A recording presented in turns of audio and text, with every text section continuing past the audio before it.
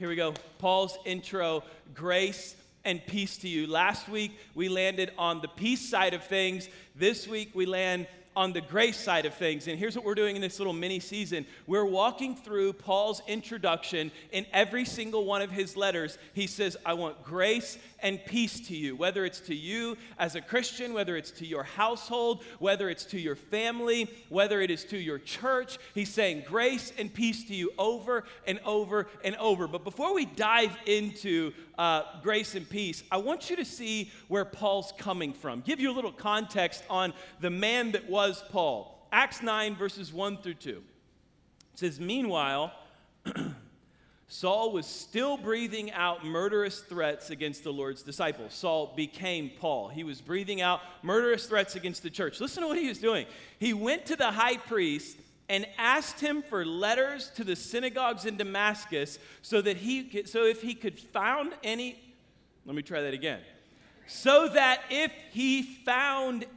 there who belonged to the way, whether men or women, he might take them as prisoners to Jerusalem. Did you catch what he's doing? He's going to the synagogue as a Jewish man, and he's saying, give me the records of the people. And if any of the people on their records went to that section where it says religion, and they checked the way, or Christian, or Jesus follower, he's saying, okay, give me their record. I want that person, that person, that person. And he's waiting for them in Jerusalem to arrest them and throw them into prison.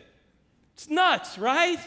Imagine that. Someone at the DMV waiting to get your paperwork, and if you indicate you're a Christian, they're like, okay, that person, when they walk outside and they get to their car, arrest them and throw them in prison. That's what Paul was doing right now. Galatians 1:13 says, for you have heard of my previous way of life in Judaism. Listen to how he describes himself. How intensely, that word can also be translated violently. He's saying how violently I persecuted the church of God and tried to destroy it. This is a man who now champions peace in every single one of his letters, who started off literally locking Christians in prison, finding them and persecuting them, describing himself as a man who intensely, violently persecuted the church of God, now preaching peace to everybody. What does that tell us with practical application? That tells me that the angry, frustrated, intense, always upset, boiling, ready to explode you can become a peaceful person. That's what it tells me. You may be rough and you may be tough, but you ain't walking the streets locking Christians up. And yet, what does he become? The biggest proponent of peace in the New Testament. That means you. That means me. We can live in peace. Where are my Enneagram 8 jerks at? Welcome to the club. We can be at peace too. Like we can chill out. Maybe I should say that a different way. We can chill out. We can be at peace. One of the things that drives me nuts, you just check the red flag at the door of this one, is this phrase right here, and I hear it all too often. Well, that's just the way I am. Well, that's just the way I've been that way for 30 years. Great. That may be the way you are, but Jesus can change you. That may be the way you've been for 30 years, but the God of grace and peace can change you. He can transform you and turn you into a person of peace.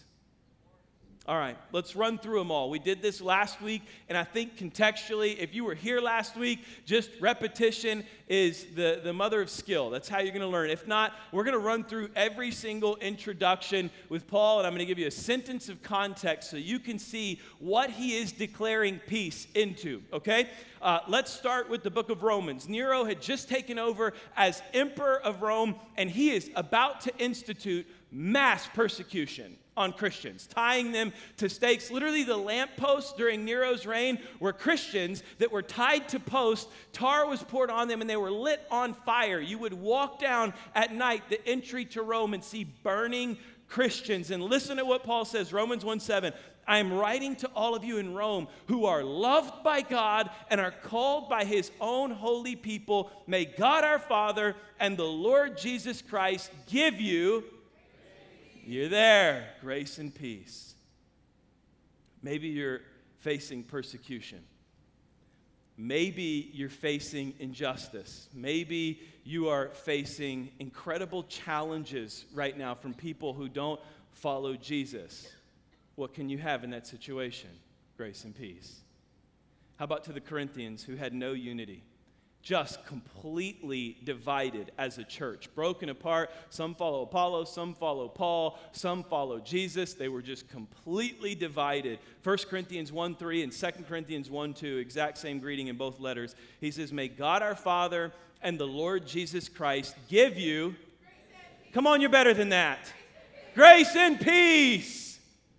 How about the Galatians?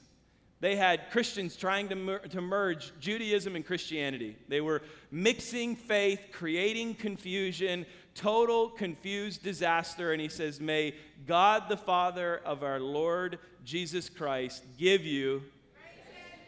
Maybe you're in a place of confusion. Maybe you're like the Corinthians and you're living in division. Maybe your house is divided. Maybe you and your spouse are divided. Maybe you and your children are divided. Maybe you and your family that you have to see in 2 weeks at Thanksgiving or a month from now at Christmas, maybe you're divided. Maybe you have a big event coming up and you're divided. Maybe there's a wedding coming up and people are coming together who haven't come together in a really long time and you're divided. Maybe somebody passed away in your family and now different sides of the family are coming from parts and viewpoints and everything else that are divided. What can you have in the middle of that? Grace and peace. Let's go to the Ephesians. They knew God but had no idea who they were. They knew God but they had no idea what their identity was. They had no idea who they were. In Ephesians 1:2, Paul says, may God our Father and the Lord Jesus Christ, come on, give you grace and peace. This is a great one. While in prison, Paul is locked up in prison. Paul writes about joy and calls the Philippians to peace. Listen to this, Philippians 1:2. May God our Father and Lord Jesus Christ give you. Come on, you can't say it enough. You can't say it enough. What do we want for every home? What do we want for your life? What do we want for your children? What do we want for your children's children? Grace and peace. Lord, give them your grace that is a gift, your grace that saves, and your grace that empowers. And Lord, give them your peace, your shalom, your completeness and wholeness with you. That's what we want. Let's keep rolling. The Colossian church, a church, they were just plagued with issues. And I love the book because it's about the supremacy of Christ, but they were plagued with issues. I'm talking about total disaster. In Colossians 1:2 says, we are writing to God's holy people in the city of Colossae who are faithful brothers and sisters of Christ. May God our Father give you. Maybe you just got issues. Maybe you got issues. Maybe you got temptations that you're battling constantly. Maybe you got an addiction that you can hit 24 hours of sobriety and then you fall into an absolute desperation. What can God give you in those situations? Grace and peace. How about to the Thessalonians? Their church, they were just facing persecution and hardships. They were being slaughtered. Christians were being persecuted. And Paul writes to 1 Thessalonians 1:1, he says, this letter is from Paul, Silas, and Timothy. We are writing to the church in Thessalonica, to you who belong to God the Father and the Lord Jesus Christ. In the midst of your persecution, in the midst of your hardships, in the midst of intensely difficult life, he says, may God give you. 2 Thessalonians 1:2, they were struggling with false doctrine. They just had a bunch of false teachers in the church. Paul lines them out, and he says, may God our Father and Lord Jesus Christ give you. How about to a young pastor, Timothy? He's encouraging a young pastor who's stepping in way over his skis, leading people who don't respect him, leading people who don't want to hear from him, leading big churches. And Paul comes to him, 1 Timothy 1:2, and he says, I'm writing to Timothy, my true son in the faith. May God the Father and Christ Jesus our Lord give you grace. Ooh, some of you are actually reading it. Way to go. He adds mercy, grace, mercy, and peace. He does the same thing in 2 Timothy. How about to Titus? Titus was a missionary that Paul sent to a church in Crete that was confused. They didn't know what was going on. They were theologically confused. They were spiritually and ethically confused. They had all kinds of sexual deviance going on. And Paul sends Titus there, and he says, I am writing to Titus, my true son in the faith that we share. May God the Father and Christ Jesus our Savior give you amen. Philemon, the Lord's trying to restore Onesimus. Paul's trying to restore Onesimus to fellowship with Philemon. Onesimus served in his household, robbed him, took off, left him, found Paul, got in trouble, met Paul in prison. They're sitting in the same prison cell, and Onesimus gets radically saved. He starts following Paul, becomes Paul's disciple. Paul turns around and writes a letter to Philemon, and he says, hey, restore this man to fellowship. Forgive him. I know you're mad at him. Restore him. I know he was broken when he's with you, but he's not that anymore. And listen to how he starts out the letter, Philemon 1:3. He says, may God our Father, the Lord Jesus Christ, give you. Maybe you're struggling with forgiving somebody. Maybe somebody wronged you, and I mean all out wronged you. Maybe somebody hurt you deeply. What can God give you in the midst of that situation? Grace and peace. In every letter, Paul is declaring grace and peace. Let's take it one step deeper with peace, okay? So Paul is living in Rome. He's a Roman citizen, and he's under the Roman Empire, which at the time was declaring Pax Romana. If you read the history books and you know what Pax Romana is, it literally means Roman peace or peace of Rome. And here's what Rome was saying. They were saying Roman ruled places will have the greatest level of peace. Pax Romana, you want us in charge, you want us leading, because if we're leading, you will have peace. So Paul, as a Roman citizen under the Roman Empire, is writing out, and he's saying, not only is there a different peace, but there's a greater peace for you. And that's the peace of our Lord Jesus Christ. That is a shalom peace from God that will give you completeness and wholeness. You know what Paul is saying then that we could use application for now? He's saying your political party's peace is not the greatest peace. Pax Romana is not the greatest peace. He's saying there is a greater peace, a deeper peace that will bring you a peace that cannot challenge your circumstance. Rabbi Robert Kahn, he's in Houston, Texas. He shares the differences in Roman peace and Hebrew shalom. I'll read them to you. He says, one can dictate a peace. Shalom is a mutual agreement. Peace is a temporary pact. Shalom is a permanent agreement. One can make a peace treaty. Shalom is the condition of peace. Peace can be negative, the absence of commotion. Shalom is positive, the presence of serenity. Peace can be partial. Shalom is whole.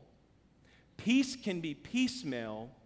Shalom is complete. There's two words that translate shalom. In Hebrew, it's shalom. In Greek, it's eirene. They both mean complete. They mean complete and whole before God or in God, okay? So it's also used to describe a covenant that is fulfilled. It's used to describe walls that were broken down and rebuilt. It's used to describe offerings that complete a process of covenant with God. Anytime something was brought to completeness and wholeness with God, the word shalom is used. Now catch this. I know we're building a theology of peace right now, a foundation that we can stand on, and then we're going to make application. God's desire for his children was to redeem Israel, which was his nation. It was to redeem Israel so that they would live in covenant love with him. They would become a holy nation and worship him so that they could experience his shalom. That was his goal for them.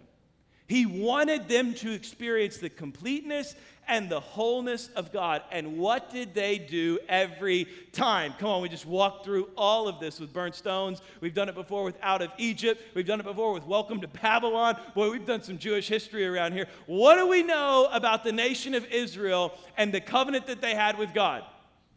They break it every single time. He comes to peace with them, they break it. He comes to peace with them, they rebel. He comes to peace with them, they break it. So what does God have to do to restore peace to his people? Hang with me 2 more minutes. I promise you we're going somewhere. What does God do to restore peace? I'll give you a prophecy of it in Isaiah 9:6. This is a cute Christmas card verse, by the way. For all of you, you got your Christmas card pictures coming up. You can send them out to everybody. It says, "For unto us a child is born, to us a son is given. And the government will be on his shoulders, and he will be called Wonderful Counselor, Mighty God, Everlasting Father, Prince of Shalom." So we get the prophecy of it. Now Jesus comes, and as Jesus comes, he is the peace that was broken, right? So John 16:33 says, "I have told you these things," this is Jesus, "so that in me you may have shalom. In this world you will have trouble, but take heart, I have overcome the world." Let's just pause right here for a minute. We got a little bit of time. He says, "I've told you these things." What are the things that he told them? Go back to John 16, verse 1. Read through up to verse 33. He says, you're going to experience mourning. You're going to experience persecution. You're going to experience my death. They're going to take me and they're going to kill me. He literally is telling them, it's going to get bad. It's going to be tough. You are going to face challenges. Yet he says, I have told you these things. I want you to know you're going to face difficulty so that in me you may have shalom. You may have completeness. You may have wholeness. You may have all that is satisfying within you. And then he says, in this world you will have trouble. What are we surprised about? Like, how on earth are we surprised by facing trouble in the world? How on earth can we turn on the news and every single week see trouble in the world and be like, oh my gosh, what's happening? Jesus told us long ago, you're going to face trouble, but take heart because I have overcome the world. John 14:27, he says, Shalom I leave with you. My shalom I give you. I do not give to you as the world gives you. Do you recognize this? That there's nothing in the world that can give you a peace that's going to complete you. Nothing. That includes marriage. That includes children. That includes money. That includes all of those things. There is nothing in the world that's going to give you complete and total peace. I do not give to you as the world gives you. Do not let your hearts be troubled, and do not let them be afraid. Okay, let's build where we're at. Let's understand this, okay?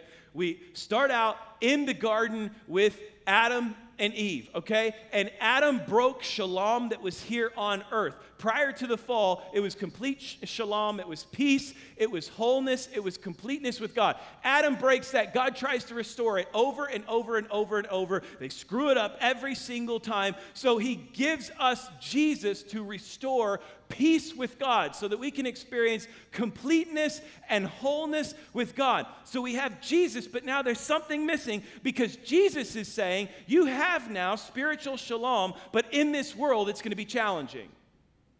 In this world you're going to face difficulties. So now we've gone from shalom on earth and shalom with God to it broken to now we have shalom spiritually, but what about something earthly?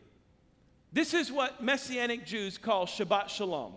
They call it the Sabbath peace of God. And they believe, and I believe they're exactly dead on, that the next time we experience shalom on earth, complete wholeness with God on earth, is at the second coming of Jesus. Revelation 21, 4 through 7.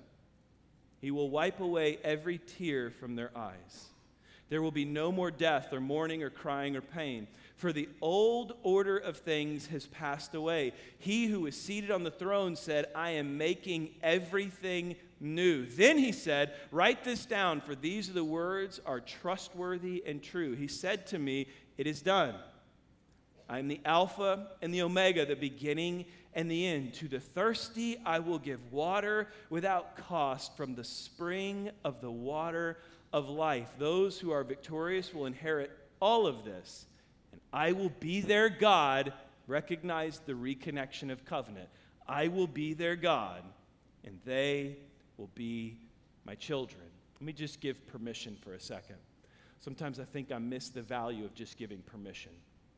If you're living right now, and you're saying to yourself, man, I have peace in my soul. I know Jesus has saved me. I know God is good, but in my life right now, it feels chaotic. In my life right now, it feels difficult, and for some reason, you have allowed some bad theological perspective to convince you that something's wrong with you because your life isn't complete and total shalom on earth. Nothing's wrong with you. Nothing is wrong with you. In fact, you're right in the space that you're supposed to be. What did Jesus say? Shalom, I will give you. In this world, you're going to have troubles. But take heart, I've overcome the world. My peace I give you, not as the world gives you. It's not here, but it's right here. It's not out there, but it's right here. So the tension that you feel is okay. I'll tell you the people that scare me to death. It's the ones who are, perfect shalom, peace on earth. Hadn't had a bad day in 45 years. I haven't had a bad day in my whole life. Everything's great. How are you? Blessed and highly favored, right? Every single time. Our cattle are dead, our house is falling apart, and I'm blessed and highly favored. I'm like, I don't know about that. Or on the other end of it, right? I'm not at peace at all. Every day's miserable. I have no peace. But Jesus is showing and posturing. And if you go from the garden to right now, here's what you see. Peace right here. Shalom right here. What has Jesus restored? Shalom of my soul. That I can have everything going crazy around me, but I can be complete and fully satisfied right here. When does it get here? When he comes back. When he takes over again. When we're raptured and he brings us back and it all happens again. I'll tell you, I went through a time recently in my home where I just became obsessed with peace. I think it's because we have a newborn. And I don't know what the numbers are, but there is a mathematical equation to this. When you have more than 3 kids, you never sleep through the night. Like, it's just, you can just bet on it, right? When the baby sleeps, one of the older ones are up. When one of the older ones are asleep, the baby wakes. It is just, I can guarantee you, I don't know what the statistics are, but they work out in our house. If you've got more than 3 kids, you're not sleeping through the night. I don't care what's going on or what's happening. So my house is just crazy. We've been up like every single night of the week. And I just went on this rampage of like, my house is going to be a home of peace. And anyone who tries to disrupt that peace will be viciously eliminated. I will be the Apostle Paul and the peace czar of my house. Don't come in here disrupting my peace. I'd come home, Anna would have a baby who's crying in her arms, kids who've colored on the walls, and the house is a mess, and she's like, help me, I need your help. And I said, don't disrupt the peace of my home. No, not in here. This place will be perfect shalom and complete serenity. My son, Canaan, I literally threw him out of the house one morning, made him stand on the porch. I was like, not in my house. You will not disrupt the peace. Go outside right now. He's like, no!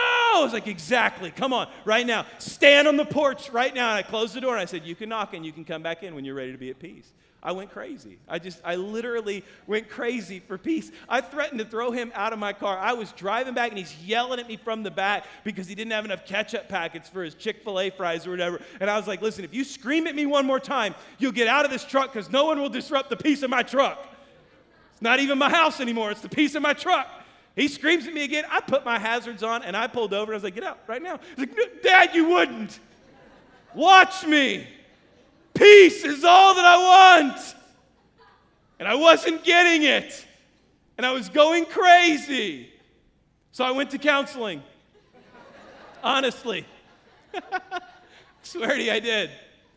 And I was talking to a counselor.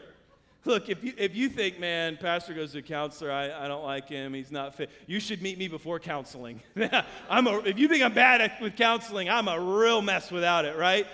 So I sit down with the counselor, and I'm talking to him, and I'm like, man, listen, I want peace and peace in my home. That's all that I care about.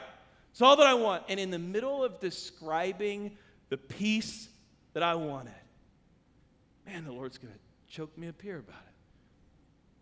The Lord spoke to my heart and said, is that the peace that I offer, or is that an idol that you're chasing?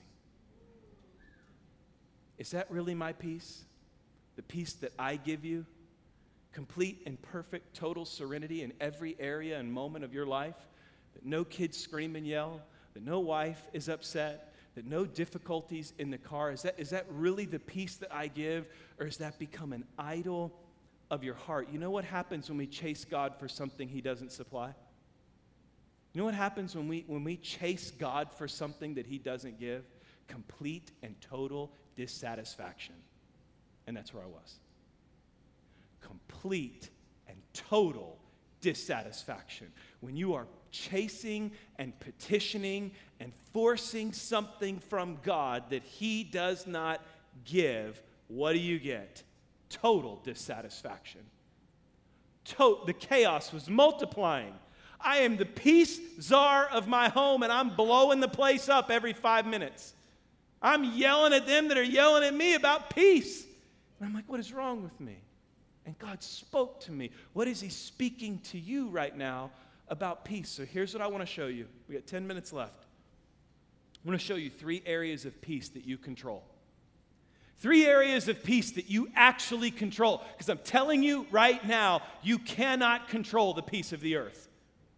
All the beauty pageant girls are liars. You cannot control peace on earth. Ask anyone who's faced a difficult situation out of their control. You cannot control it. Here are 3 things that you can control when it comes to peace. Listen to me. If you're sitting there thinking the same thing, my gosh, I've been the peace czar for years. All I want is peace, and all I need is this. I'm speaking directly to your, and I don't preach at you, I preach with you. I'm preaching this to myself as well. Number 1, the area of peace that we can control, interpreted by the Apostle Paul, is peace with God. It's the number 1 area that you can control. You can have peace, a peace that changes you, and that peace starts with a peace with God. Romans 5:1, listen to what Paul says. Therefore, since we have been justified through faith, we have peace. Music to my ears. We have peace with God through our Lord Jesus Christ.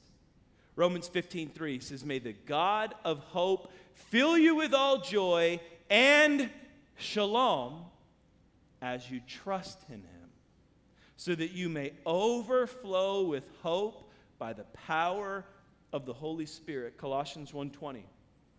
And through Him to reconcile to Himself all things, whether things on earth or things in heaven, by making peace through His blood shed on the cross. The number 1 area that you can control your peace is peace with God through the Lord Jesus Christ. I bought a tool from one of my neighbors. It's a rigid oscillating multi-tool. Anyone familiar with the multi-tool? Anyone? It's a 20-volt, 18-volt multi-tool. Come on. Who knows what a multi-tool is? Who knows? Hey, all you boys, look around at the men in the room, right? Look at, they're waving their hands at you now. They're waving their hands. These multi-tools are incredible, right? And they're incredible until they don't work, right? My neighbor sold me one, and I was like, man, this is great. It worked for a day, then it quit working. So I took it to one of those authorized dealers to get it fixed, and when I got there and I gave it to him, he asked me, he said, are you the original purchaser of the tool? And I said, no, I bought it from my neighbor. And he said, man, I'm sorry. He said, we can only honor the warranty with the authorized purchaser, with the person who actually purchased the tool. So I called my neighbor, and I said, Hey, man, you remember that broken tool you sold me? And he's like, man, I swear it wasn't broken when I sold it to you. I'm sorry. I said, great. Come to this shop right now. And he came in, and the guy looked at him, and he said, are you the first purchaser, the one who purchased this tool? And he said, yes, I sure am. And he punched in the serial number, and he said, what's your name? And he punched in his name, and he said, okay, got it right here. And he hands him a brand new multi-tool. And my neighbor looked at me like this. Like, I was like, no, dude. Like, you sold it to me. And he handed it to me, but I couldn't get what he had without having the authorized purchaser, the first one who made the purchase, there present with me. You can have peace, but there is no way around peace unless you go through Jesus. You can have the peace that God gives, the complete and total serenity, complete wholeness with God. You can have it, but you can't get around it any way but straight through the original purchaser of it, which was Jesus. Jesus is the one who purchases that peace. If you're saying, I need more peace in my life right now, the number one place to start is Jesus. Jesus is the one who gives us peace, and he gives us peace with God. Number two. Oh, this is a tough one. Buckle up. The second thing that you can control when it comes to peace is peace with others, right? Peace with others. Let me read you what Paul says. Romans 12, verse 8. Now, that doesn't mean you will experience peace with others, but you can control your peace with others. Listen, Romans 12, 18. If it is possible, now listen to what he says. As far as it depends on you. He's not talking about somebody else, right? He's not talking about forcing somebody into peace with you, but he is saying when possible, not if, but he's saying when. In possibility. If you read it and read another translation, it's going to say in possibility. When it is possible, meaning when they are living, breathing, and alive. As far as it depends on you, this is about you. This isn't about them. This isn't about what they've done. This isn't about what they've said. This isn't about how they've hurt you. As far as it depends on you, live at peace with everyone. In other words, we should not be the ones ducking into different aisles at Target because we want to avoid somebody. We should not be the ones who are talking bad about other people. We should not be the ones who are harboring bitterness and anger. We should not be the ones that come in a certain door here and leave a certain door here because the people that sit over here every week, you don't like them and you knew them and you dated one of them once and you're mad at them and you're frustrated with them. And we, as far as it depends on we, the body of Christ, we should do everything we can to live at peace. Maybe the chaos that you have in your life right now and the battle you're fighting for your own peace is bitterness and unforgiveness that you have in your soul towards somebody else. Because Paul is saying we should live at peace. You're not going to find peace holding somebody accountable for something they did 5 years ago to you. You're not going to find it there. You're going to find it in releasing that. You're going to find it in forgiving that. And you're going to find it in just striving for peace. Hebrews 12:4, he says again, make every effort to live in peace. Every effort. Everything you can do to live in peace with everyone and to be holy. Without holiness, no one will see the Lord.